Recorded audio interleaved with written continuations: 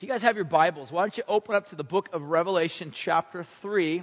If you're new here, we want to welcome you guys. We started a series in the book of Revelation a few weeks ago. And now we are kind of making our way throughout this great book.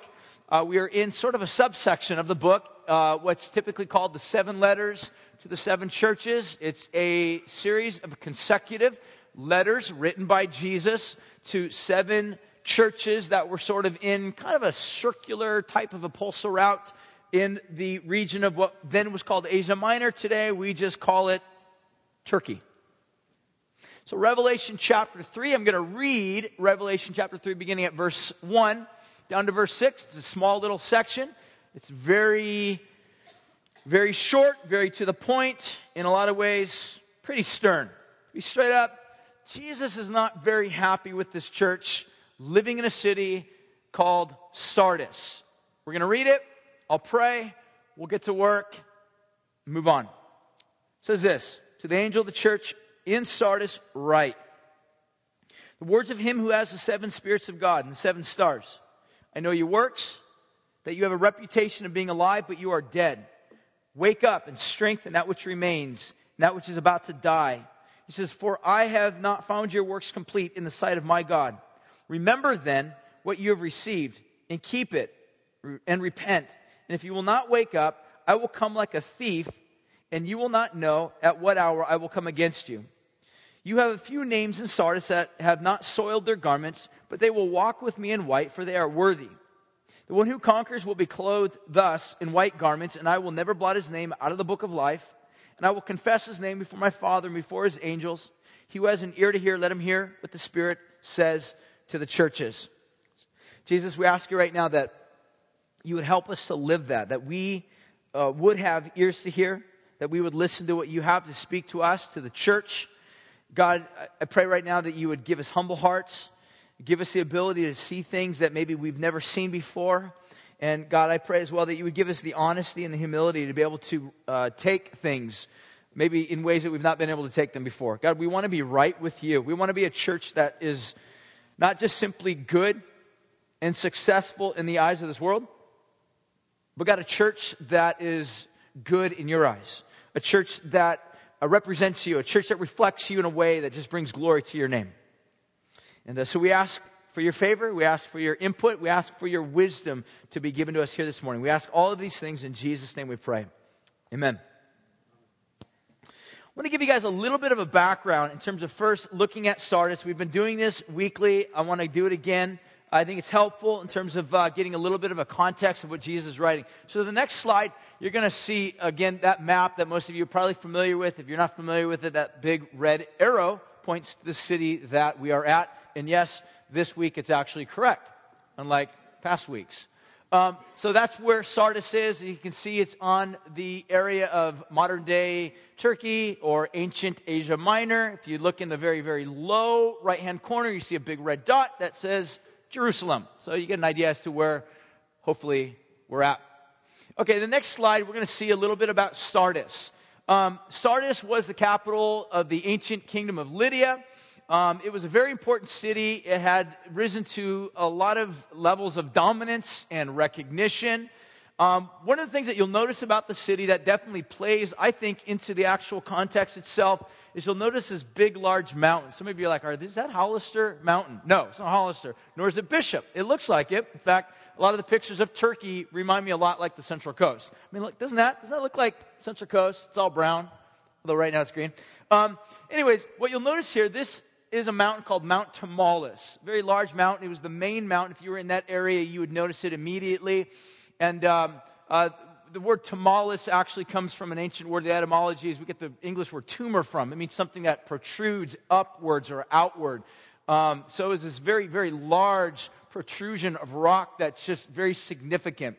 But what's important about this that you'll notice is you'll see right down here, these are some ruins. and this probably was some sort of ancient temple, but you'll see off here in the distance, this is Mount Tamales. This is where the main part of the city was. In fact, if you live back in that day, a lot of archaeologists have discovered that the city wall was actually built into the mountain itself. I'm not sure exactly what side, but just hypothetically, let's say that the wall was built right here.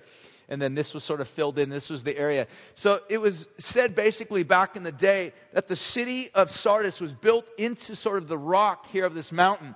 And it boasted a city that was completely impregnable. It boasted itself of being able to have protection that completely guarded itself from ever being able to be conquered. And so you can imagine this big, large wall that was sort of going outward from the rock, and inside of it was the city dwellers, that people that had lived there, and they felt very, very secure, very confident. In fact, the king, most of the kings that had lived and dominated from this particular place, in fact, particularly one, was actually deemed the richest man in the entire world. And there's a lot of theory and a lot of stories, a lot of folklore that actually kind of gone around with regard to how he had become wealthy, because right at the base of this particular mountain is a very large river. And this river is actually filled with lots of gold. In fact, it was believed way back in the day, according to a lot of the mythology of the ancient area. You guys familiar with King Midas? Right? Guy who's got the golden touch. So King Midas, good brother's got golden touch. He was basically told that if he were to go wash his hands in the river that actually flows right at the base of this mountain, he would become clean. He would, if you know the story, King Midas, his whole golden touch thing didn't really work too well for him, especially when he starts turning all his loved ones into gold. It's like, bummer. I love that person, and another gold bar. It's not good. And so anyways, he washes his hand according to the tradition in this river, and it becomes filled with gold. But now that plays in the story to some degree, because now what ends up happening is all the kings and the people that live in that region become very, very wealthy. And so they've got all this wealth, they've amassed all this fame and wealth and this power and strength, and so they're able to build these massive cities that provide major comfort and security for all the people that live in that particular region. And that ends up kind of becoming part of the whole scenario that's going on here. Now, what's significant about this is that even though this city was sort of noted in the ancient world as being a very, very secure city, on at least two occasions, historians tell us that the city's been conquered. According to one of the stories, is that one of the soldiers was kind of overlooking the wall, and his helmet fell off. And so he, thinking that nobody else is watching him, he kind of lets himself down the side of the wall, gets his helmet, climbs back up. And one of the soldiers, this is during the time of Cyrus the Persian. Cyrus actually is one of the guys that conquers this city. He obviously wants the gold and wants the city for himself. This soldier comes and tells Cyrus what he had noticed. And so Cyrus, thinking, well, maybe there's an alternative route into the city, that this virtually, quote-unquote, impregnable city is not as impregnable as was formerly assumed.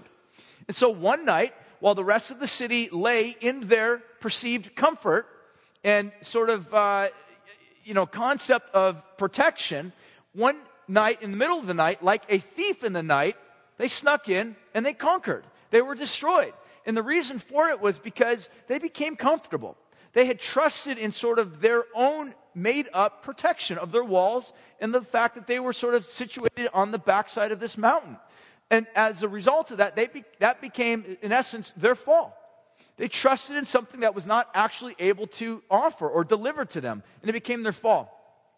One of the things that you also notice with regard to the city, we're going to speed along real fast here, is that there's a very, very large Jewish population in that culture. Archaeologists have discovered the very largest synagogue of the ancient world in the city of Sardis, which is phenomenal when you think about that. And the other thing that was significant about the synagogue is that it was actually built into the side of the gymnasium. The gymnasiums back in that day were basically the universities of the ancient world. It was a place where you would go and you would not only work out and but you would also study. You would basically you would learn through transference of knowledge about Greek culture, Hellenistic culture, wisdom. You'd learn about Socrates, Plato from your teachers at the gymnasium. So a lot of scholars have kind of wondered and pondered, why was the largest synagogue of the ancient world right next to the gymnasium? It seemed kind of strange, especially in light of most Jewish communities who separated themselves from a lot of culture because they deemed it bad or filthy or unholy. So this was kind of, this presented something kind of a quandary for a lot of people and trying to understand why. But another thing that sort of further baffled archaeologists was they discovered a church. So there was a very large church also in the city. This church that they discovered was actually located in an ancient temple. So a temple had sort of gone out of business. Imagine that, like a temple goes out of business. And then this church builds in the side of this temple. In fact, they discovered that the only way to get into the actual church itself was to actually walk through the temple itself. So, a lot of archaeologists have been, again, baffled by this, wondering, what's the reason for this? They've discovered inside of that church little statues that were once devoted to the ancient pagan deities of the city. Some of those statues might be in the form of like an eagle, or others would be in the form of a lion. But they had faces on them, like actual human faces. But what they discovered in these churches were they sort of defaced these. They realized they can scrape the faces off the lion, scrape the faces off the eagles, and just sort of use them. And so a lot of scholars can be kind of baffled, like, why? What would be the purpose for this? Some have thought, well, maybe what they were doing were they were taking these ancient pagan symbols and using them in sort of a redemptive type of a form. In other words, rather than saying, the symbol of this lion in that culture might have symbolized an ancient pagan deity. Maybe the church was saying, no, it doesn't symbolize this pagan deity. This lion symbolizes Jesus, who's the Lion of the tribe of Judah. So in other words, they were sort of redeeming some of the ancient pagan symbols of that culture to utilize them in their worship services. That's possible. And in some ways, it would be awesome to think that that's what they were doing. Because to be really frank with you, that's what the church should be doing. It's okay for us to be taking symbols that are been perverted and destroyed in this culture, that have been misused and abused, and redeem them. I'll give you one such example of this: sex. Sex has been perverted. It's been destroyed. Our culture constantly keeps feeding off of this through the porn industry. We looked at this when we taught through the church of Thyatira. But Christians can come along and say, no, sex is not to be bad. It should be redeemed. It should be reclaimed. It should be used to bring glory to God. And the way you do that, and the way that Christians say that that's done, is it's done by stop shacking up as boyfriend and girlfriend, stop living together, get married. Get married. Actually stand before an altar, make your vow to one another and to God, and say, I do, and get married. And then have as much sex as you want. That's how you redeem it. That's how you make it good. That's how you make it right in the cultures, in God's eyes, in the culture. That's how you take something that's been twisted and perverted and destroyed and make it good. Is you take it and you bring it back to what its original purpose and intent was from God himself. So some have thought, well, maybe that's what these guys were doing. It's possible, but it's possibly not what was happening by way of what we kind of see in the letter. Here's another thing we noticed about this city, is that there's also a lot of commerce that was going on. I think this is also going to play into the letter itself. Christians and Jews alike had significant roles in the commercial enterprise of the city. You're like, how do we know that? Well, what they've discovered in terms of archaeological digs is that there's these massive marketplaces, all right? Massive marketplaces they discovered. Major commercial center. And they had these little storefronts, all right? And guess what they discovered on the front of these stores? Etched into the limestone or the different types of stone that were in the region, indigenous to the region, were little crosses. Some storefronts had little menorahs carved into them. Inside the buildings, you would see these little carvings of crosses, carvings of menorahs. So you know what this tells us? In this city, there was no form of persecution going on. You get that? No persecution. We know that because if you're persecuted, you're not going to publicly announce, what's up? I'm selling sheep's wool and I happen to be a Christian. All right, you're dead. You just don't do that. That's not how it worked back then. Probably wouldn't even work that way today. So it tells us this city was actually a free city. It probably valued tolerance. But what you notice here is that not only were there no persecution, but it would also appear as if the Christian community thrived. Probably much like the Jewish community thrived.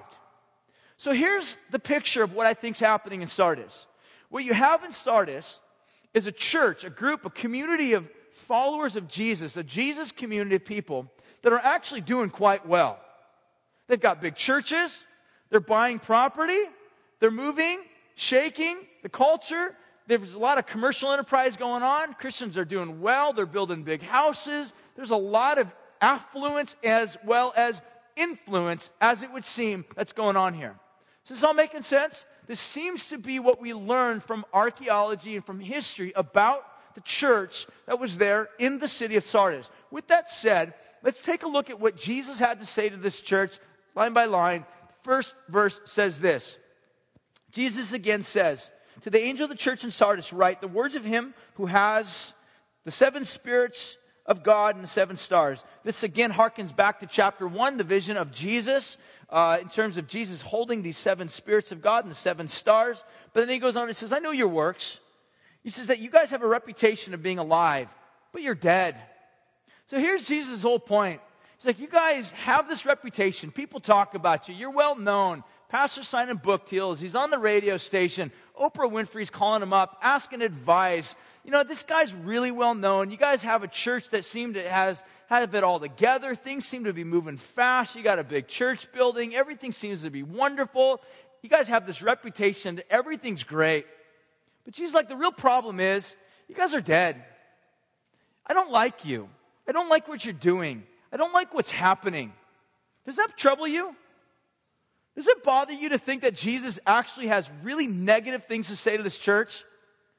You know, we live in this culture that we just want to be affirmed. We just want people that sort of pat us on the back, give us a little hug, and be like, it'll be okay.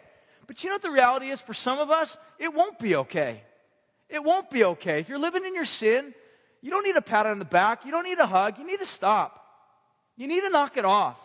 And that's what Jesus is saying. He's saying the church doesn't need a hug. They need a rebuke. They're not living up to the standard that I want for them. They have this name. They have this reputation. Some of us are bothered by that. That really deeply troubles us. Because we're like, I thought Jesus cared for little lambs. Didn't he heal their broken legs? Yeah, he probably did. But sometimes he also had to break the legs of sheep that were wandering off. And that's what he's doing here. He's like, I don't like what you're doing. Knock it off. Stop what you're doing. Because even though you guys have this reputation in the world that everything looks great, even though you guys have this reputation that people talk about you, like, that guys are awesome. Great church, big building, lots of programs, lots of things going on. You're supporting a lot of missionaries. A lot of wonderful things are happening. The reality is, you guys are about to die. I don't really like what's happening in your church. So this leads me to believe that rather than taking these cultural icons and using them in redemptive ways to sort of give back glory to God, rather than sort of using all of these symbols of culture that have been perverted and destroyed, they perhaps were allowing the culture to infiltrate so much into their church that rather than being an influence, they ended up becoming influenced. Does that make sense? Rather than being influencers, Jesus' words would put it this way. I called you to be salt. And rather than being salt, what ends up happening is you lose your saltiness, you lose your savor, you lose your effectiveness, you lose your ability. And I think that's probably what's taking place in this church. And Jesus is rebuking them for it. He's like, I don't like what I see that's going on there within the church. As he goes on, he's basically making the point. He says, I don't like what's happening. You guys have this name for yourself, but you really are dead. And then in verse 2, he says this, wake up. He basically gives 5 exhortations for them to be awake, to be vigilant, to change. And here's the first thing he says, wake up. So the implication is this, that they're asleep. They're literally just sort of been lulled off into sleep. Perhaps it's because of the comfort that they've had. Perhaps it's because, they found themselves sort of intoxicated by the praise of the culture around them. That for some reason, they just sort of lulled off into sleep. And Jesus is like, you guys got to wake up. You guys have fallen asleep. Then he says, strengthen what remains. In other words, what you have, what is left, you just need to strengthen that. You need to build that, to fortify that, to take what is there left remaining and build that up and strengthen that. Because the reality is you're about to die. Things are about to get really bad there unless you wake up and unless you strengthen what remains. And then he says, for I have not found your works complete in the sight of my God. I think the point that he's trying to make is this, is that, was this a busy church? Was there a lot of stuff going on? Probably. I don't imagine it. You got a lot of stuff. I mean, again, according to history, archaeological digs, words of Jesus, some other, misfortunes that we see happen within the Bible. Very possible these guys had a lot of things that were going on. But Jesus is like, look, you guys got a lot of work, but the reality is that the work that you guys are doing it's not satisfactory to me. Which tells me maybe what they're doing is it's an issue of misplaced trust. They're trusting not in Christ, who has already done the works for God that are always pleasing to God, and they're trusting in themselves. They're trusting in the programs. They're trusting in the things that they're doing, and not trusting in the finished work of Christ on the cross.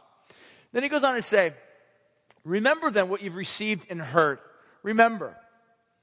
I think what he's basically doing here is he's saying, go back and remember that everything that you have, it's a gift. It's a gift. I think the implication that's trying to be conveyed here from Jesus is this. You've lost sight of who really has ownership upon your life. I don't know how else to put this. But the reality is we as human beings, we forget the fact that what we have has been gifted to us by God. I'll give you an example of this. Just a few days ago, we realized, I'm not even going to the story, but we just realized we needed to get our daughter a cell phone. Not to just use and sit around and text people in the middle of church, like some of you guys do, but basically to be able to contact us when she needs to be picked up after school or whatever the case is. But we sat down with her and we're like, listen, this is not your phone. Straight up, this is not your phone. But Daddy, can I use it in text? No, this is not your phone. This is our phone. We're giving it to you, and sometimes Brooke will use the phone. Sometimes you will use the phone. We have complete ownership over the phone. It's ours. So you got to make sure you understand that. And so when we give it to you, she doesn't have these ownership rights on it. It's like, it's mine. I earned it. It's, but the reality is, we as human beings, we live that way a lot, don't we? Some of you guys as students, you're going to be graduating. Some of you as businessmen, businesswomen, you're going to be getting promotions this year, raises this year. Some of you as parents, or as maybe women, you're going to having a baby this year. Things are going to be changing for you over this next year. New things are going to be coming into your life. You might buy a house. You might get a new car. And the danger for all of us is to begin to think, it's mine. Those are my kids. This is my house. This is my job. This is my degree. This is my whatever. Fill in the blank. And that's a danger.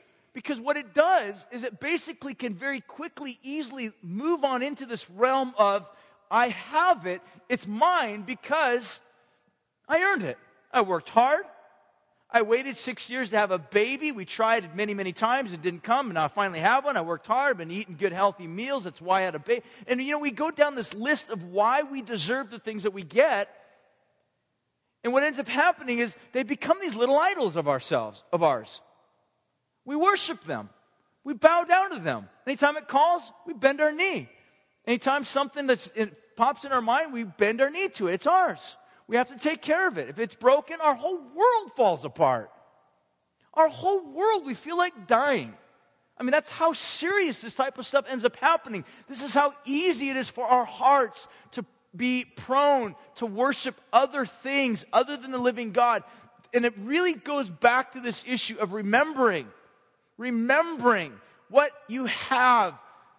You have received it. God graciously, lovingly, kindly, mercifully gifted you children, gifted you with a house, gifted you with a car, gifted you with a paycheck. Is this making sense? And when we forget that, we become self-absorbed and we lose sight of God, and we do not live in God's economy, which is stewardship. We're not good stewards of it. We don't live as stewards of it. When we view our lives as this is my life, I do what I want, when I want, you won't be a steward. When people ask you, hey, can you help me out? I'm moving tomorrow. You're like, why? You know what I'm saying? Like some guy asks for money. He's like, $20, need some help? No. Somebody, is it borrow your car? No. This is my car. I worked hard for it. I won't give it to anybody. We live with this mentality that it's all mine, therefore I have to protect it and guard it. We can't be free. At the end of the day, we become slaves to stuff rather than slaves to God who frees us to be givers. And the whole point that I think Jesus is making is that what ends up happening is I want you to remember what you've received and what you've heard. To remember that everything that I've given to you, Sardis people, is a gift from God. You got to go back and remember that. Don't lose sight of that. Then he goes on and says, and keep it. To keep it, to live out what you've heard. I think the point is to live it out, to be a steward of it, to not hoard it, to live it out as a good steward over it. And then finally, to repent. This means to turn, to change your way of thinking about things, to turn away from faulty thinking or perverted concepts that lead to hoarding type lifestyles or lead to lifestyles that are finding comfort in stuff and in things, and rather instead in God himself. Then he goes on, he says, and if you will not wake up, I will come like a thief, and you will not know what hour that I come against you. You can imagine this. Immediately when perhaps they were sitting in the living room of someone's house, maybe in that little temple church, whatever it was, and they're like, hey, let's read the nice little letter that Grandpa Pastor John gave us, and they're sitting down reading it, and all of a sudden they're like, unless I'm going to come to you like a thief in the night. You can imagine this would have sent like these sound waves, a reverberation back to these echoes of stories past, of how this great city Sardis was conquered. And they were conquered at a peak, at a moment when they were so confident they would never fall. And Jesus is like, you guys got to be awake. Be aware. Otherwise, I will come much in the same way. Cyrus came, and you won't be expecting it. It'll come. Some people wonder if this is like the second coming of Christ or if this is coming in judgment. It's open. But the reality is, he's going to come. He's going to come.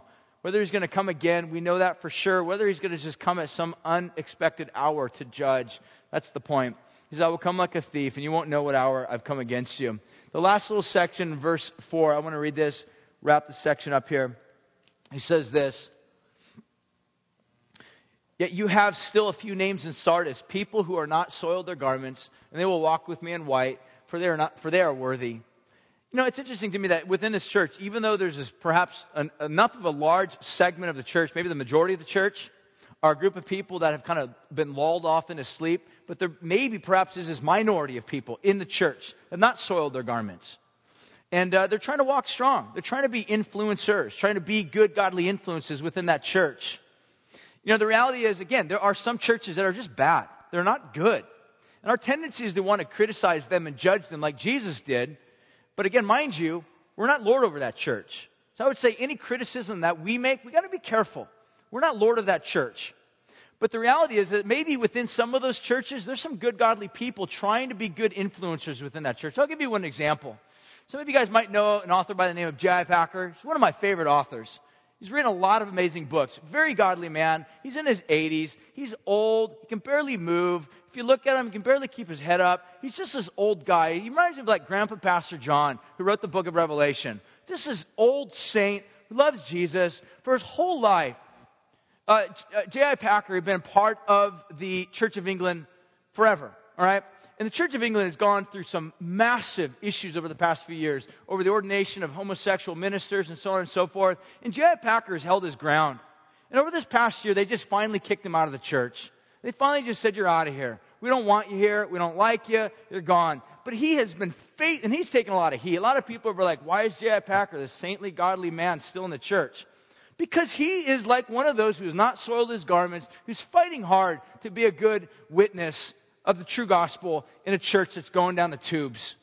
Okay, so the reality that I want to say is this. Some people need to be in these churches working hard, fighting hard for the gospel, for the purity of the gospel. To these people, Jesus says, listen, I'm going to give you guys white garments, which signifies purity and righteousness and wholesomeness.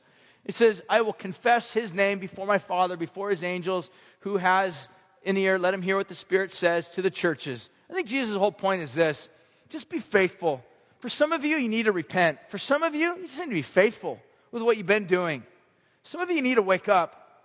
Some of you have become tired and grown weary, you need to just hold on. That's what his point that he's trying to make to this church. I want to finish with this and just basically say a few things in conclusion. Because I've been trying to ask myself, like, what is this about this church that sort of kind of led to this place of Jesus' stern rebuke? He's got really, they're just not a good church. They're a church with great affluence and great power, perhaps amassed great wealth, but somewhere in the midst of that, they've just lost it. And so here's a few things I think that might be helpful for us to consider. I think maybe this church, the issue with this church, as well as with all of us, to be really frank, is idolatry. You're like, I'm a Christian, I don't worship idols. Look, we're all prone to worship idols. One of the great reformers said, our hearts are like idol factories. Our hearts are like little factories that are constantly pumping out little idols, constantly fixing the crosshairs on little things so that we can now devote ourselves, our time, treasure, attention, energy, money to. Our hearts are always trying to do that. That's why John, the great beloved apostle who wrote this great book, said at the end of 1 John, he says, listen, my beloved loved ones, my beloved teknion, my beloved children, keep yourself from idols. Bye-bye. That's what he finishes. He just stops like that. Can you imagine that? Me just ending the service, being like, look, you guys, stop worshiping idols later.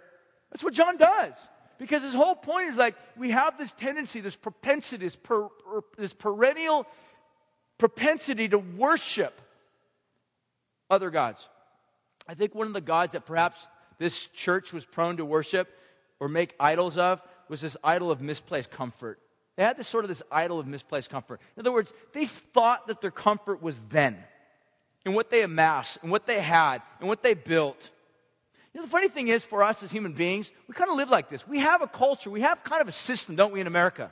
The system's like this. For some of you, you're going to be graduating, you're going to be moving on to the real world, all right? That means 40 hours a week, all right, working. So funny, I talk to students sometimes, and they're like, gosh, I'm working 35 hours a week. It's so stinking tough. I'm like, yeah, it is. But we have this sort of like thinking that even then we get this like little system, this groove, and the groove goes something like this. Like, I work 40 hours a week, I come home, I take a nap, or I watch TV, and I stay up till like 11 o'clock, 12 o'clock, whatever, and then I wake up, and I do the same thing over and over again, every week. But we work with this mentality of once 5 o'clock hits, we're out of there. So we're looking for comfort. Even in the midst of our day, we're like, we can't wait till 5 o'clock hits, that way comfort comes. But we even sort of organize the rest of our lives like that, right? Where we're like, okay, I'll work for 40 years and then I'll retire, right? Or if you're really slick, you're like, I'll work 20 years and then I'll retire. I'll make millions and then I'll retire. Good luck. Hopefully that works for you. But the point that I'm making is that we do everything we can to get to this place of comfort. Does that make sense? And that seems to be perhaps what was even going on even within the church itself. They wanted comfort. They were working towards a place of comfort. Let me tell you how this works in a church, in a personal life. What I think and what I've observed happen over people and people's lives, it's been amazing to me to watch people who've come to know Christ, love Jesus, fall in love with Christ. It's like the first 2-3 years of their life, they're like in this honeymoon phase. They're willing to do anything for Jesus. Set up chairs, change the kid's poopy diaper. It's like whatever needs to be done, I'll do it because I love Jesus. But you know what's funny to me? Is that years go by, another like 10, 15, 20 years old in the Lord, and they're like, you know what? Setting up chairs, I paid my dues. I ain't into that anymore. To me, to be honest with you, it's like, wow, what happened? What happened to like the servant mentality of like, I'll do anything? You know what I think of when I think of that? To me, it's like making a church like this big buffet line. It's like, I tried the mac and cheese when I was in college. I'm just sticking with the prime rib now. All right? That's all I'm sticking with. I won't ever go back down the ladder to do anything else. You know what it is? Again, it's sort of this upward escalation towards comfort. You know what I'm saying? It's comfort. We want to be comfortable. We want to be living in a place in our lives where our ministry fits within this perfect parameter of line within our life. And if it goes beyond, or if it cuts into my private time, or if it cuts into me watching television, it's like, I'm not interested in it. What I'm trying to say is this: we have to consider the fact, are these not some of the symptoms that led to Sardis's misappropriated trust and comfort? Maybe they wanted to be comfortable. They just worshiped comfort. I've said this before, I'll say it again, and I hope to continue to say this for us as a church. I don't want for us to be a church that worships comfort. And I realize, us moving into a new building, we've been mobile for 15 years. 15 years. We set up stuff, we break it down. Sometimes we get weird radio stations in the sound system. It's part of the fun. You know, we're moving to a building now where we don't got to set things up. We don't have to constantly keep on it, always making sure things are taken care of and plugged in and all that. But the reality is, there will be this tendency to want to just settle now, to want to get these systems in place whereby we can just put it on autopilot and just forget about it. And that's dangerous, what I'm trying to say. Because what happens is our hearts then become like that. Our hearts stop being vigilant. Our hearts stop living like servants. Our hearts stop living with passion for Jesus. We just live with a passion for a system. And it's not just any system, but it's a system that is comfortable. Is any of this making sense? You guys following this? And I think it was the plague of Sardis. I think it was part of the problem where Sardis was at. And he's basically rebuking them for it. It's like, you guys have been working hard for a long time, but you've gone into autopilot mode, and you just want comfort. You need to stop, is what Jesus is trying to say. This is the point, there's a verse there on the screen. This is when David fell into sin. You know, it says, everybody else went out to battle, and David's kicking back in Jerusalem on the top of his house, looking out, and there's Bathsheba, right? And David falls into sexual sin.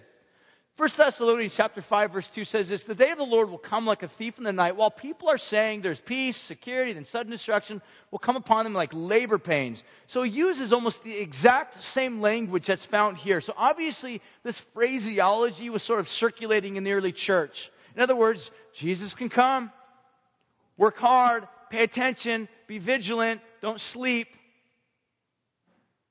don't get comfortable. You guys, at the end of the day, we're sojourners here. The building we're moving into, it's just a tool. It's not our home. I don't even like to call it our home. All right, sometimes I might slip and be like, our home. It's not our home. It's not even our church, to be really honest with you. That's you guys. It's just a tool. It's just a tool we get to use. That's all it is. The moment we find ourselves kind of situating ourselves, getting comfortable, is the moment we find ourselves in the same place, positioning ourselves in the same place where we're going to leverage the same rebuke from Jesus. The second thing that I think that can be a problem is we also oftentimes have these idols of misplaced strength. I'm going to show you guys a picture here. All right?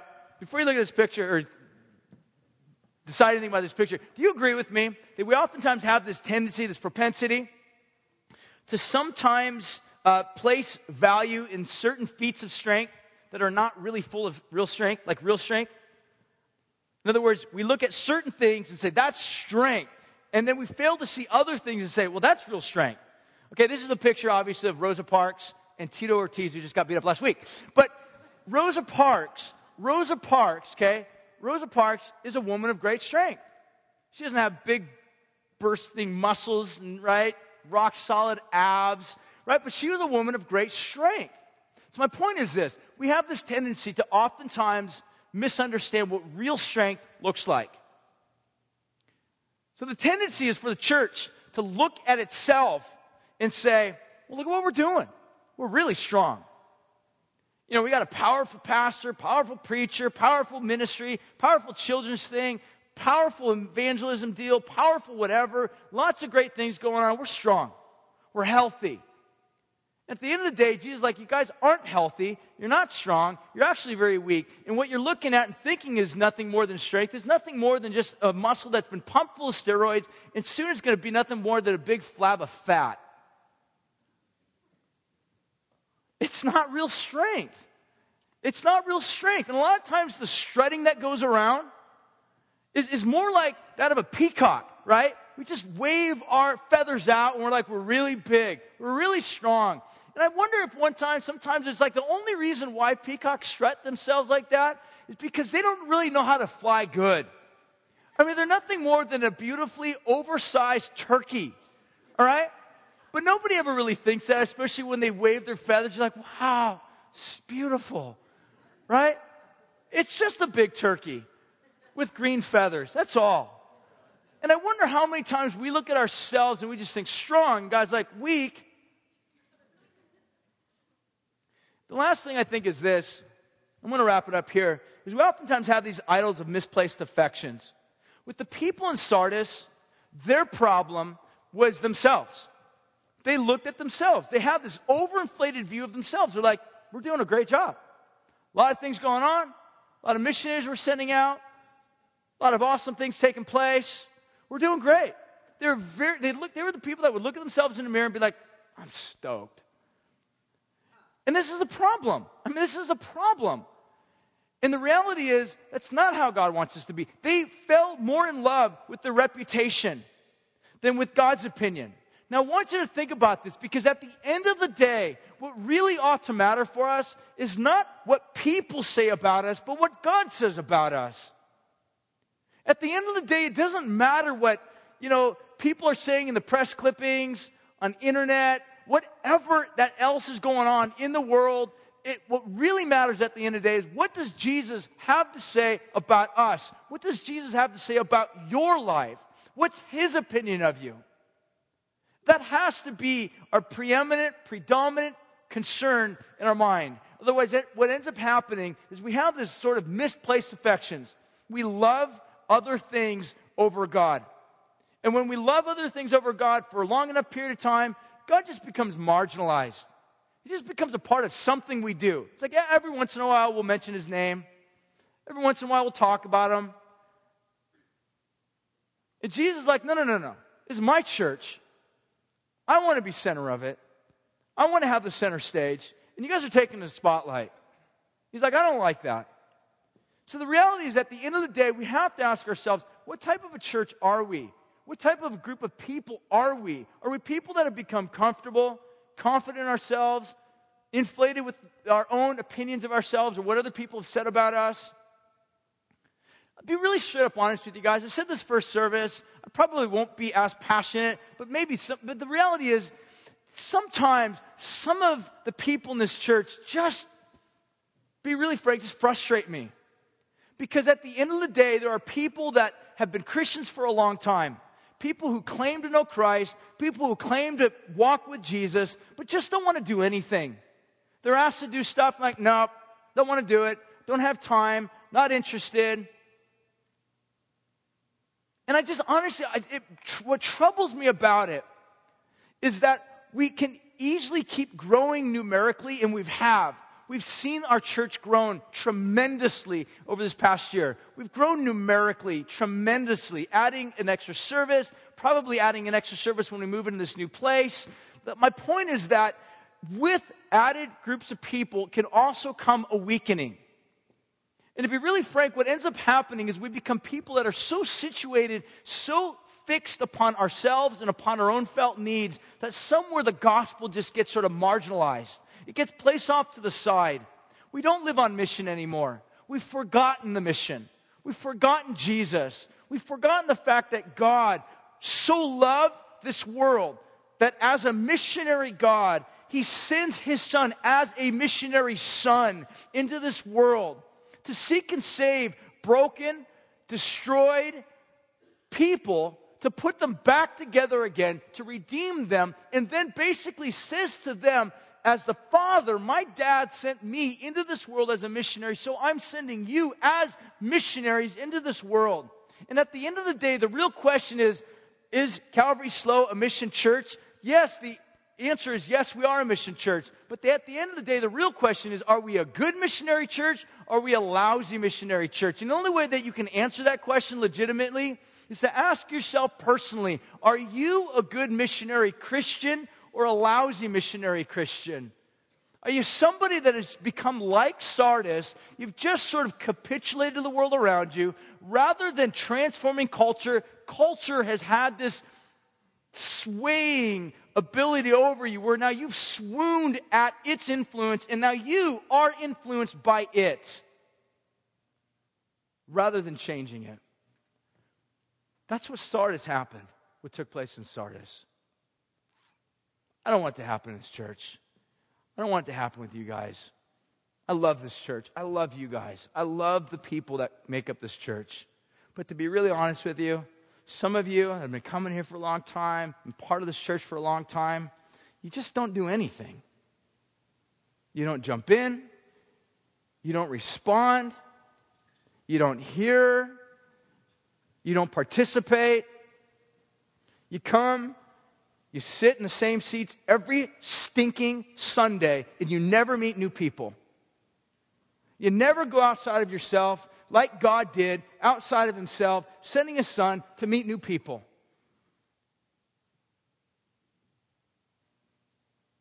Am I frustrated? You're like, is the pastor frustrated? He sounds pissed. Yeah, I am. But honestly, I love you guys. I honestly, truly love you guys. And it really frustrates me because I don't want to become a Sardis church. I don't want to become a church that somehow just forgets the mission and only cares about our name, our comfort, our reputation, and how nice the service is every Sunday morning.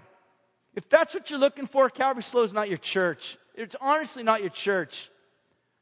Gosh, I love you guys. I honestly do. But I want more than anything, because I honestly feel that God has so much more for your life than just simply being a consumer, than just simply being somebody that just constantly takes and never gives. That's nothing like the heart of the Father.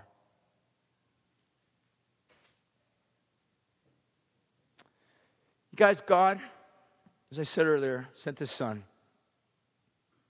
God was on mission. Jesus lived in this world and encountered the culture, as evil and as bad as it was. Didn't capitulate to the culture, but challenged it. And challenges his church to do the same, to live on mission like him, to be the servant of all, to love other people like Jesus loved other people. That's the church we want to be. That's where we want to live. I'm going to pray. You know, honestly, I hope this isn't like a guilt trip. You're like, wow, he's really mad, guilt trip. Honestly, I love you guys. I just want for us to be a church that lives on this mission, lives out this mission. So I'm going to pray. What we're going to do is we're going to worship. We're going to respond. We're going to give our tithes and our offerings. Some of you guys maybe need to leave right now because it might be a little bit late. You might need to pick up your kids. Maybe I preached a little bit too long. Maybe not, I don't know. We're going to sing. We're going to partake of communion here this morning. And if you're here and you're not a Christian, I'd encourage you, don't partake of communion. There's a lot of things that we can do together as a big group. We can sing, we can, do stuff together. But some things that we can't do together, we do as a family, and that's communion. Communion represents what Jesus did for us on the cross. It means that you are in community with Christ. But if you're not part of that covenant community with Christ, because you're still living in your sin, you're still worshiping false gods, the best thing for you to do today is to confess your sin. Jesus was sent into this world to save people just like you, to set you free, to deliver you from not only yourself, not only from your sin, but also from your self-righteousness, to set you free, to deliver you from that, so that you would be a worshiper of the living God, that you would live like the living God, who is a missionary God, going outside of himself all the time to love, to serve, to pour out himself to people. That's the church we want to be. We're going to give our tithes and our offerings as an opportunity again for us just to join mission. I encourage you guys to worship. Some of us need to repent. Some of us need to call upon God for mercy. But let's sing passionately to God. Let's love God.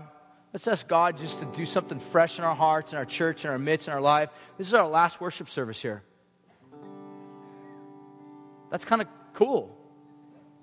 It's an end of a chapter, but in many ways, it's the beginning of a brand new one.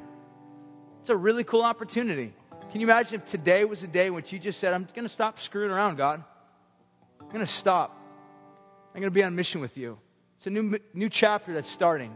You're like, I want to be on mission with God like Jesus was on mission for God by the power of the Spirit that Jesus gave.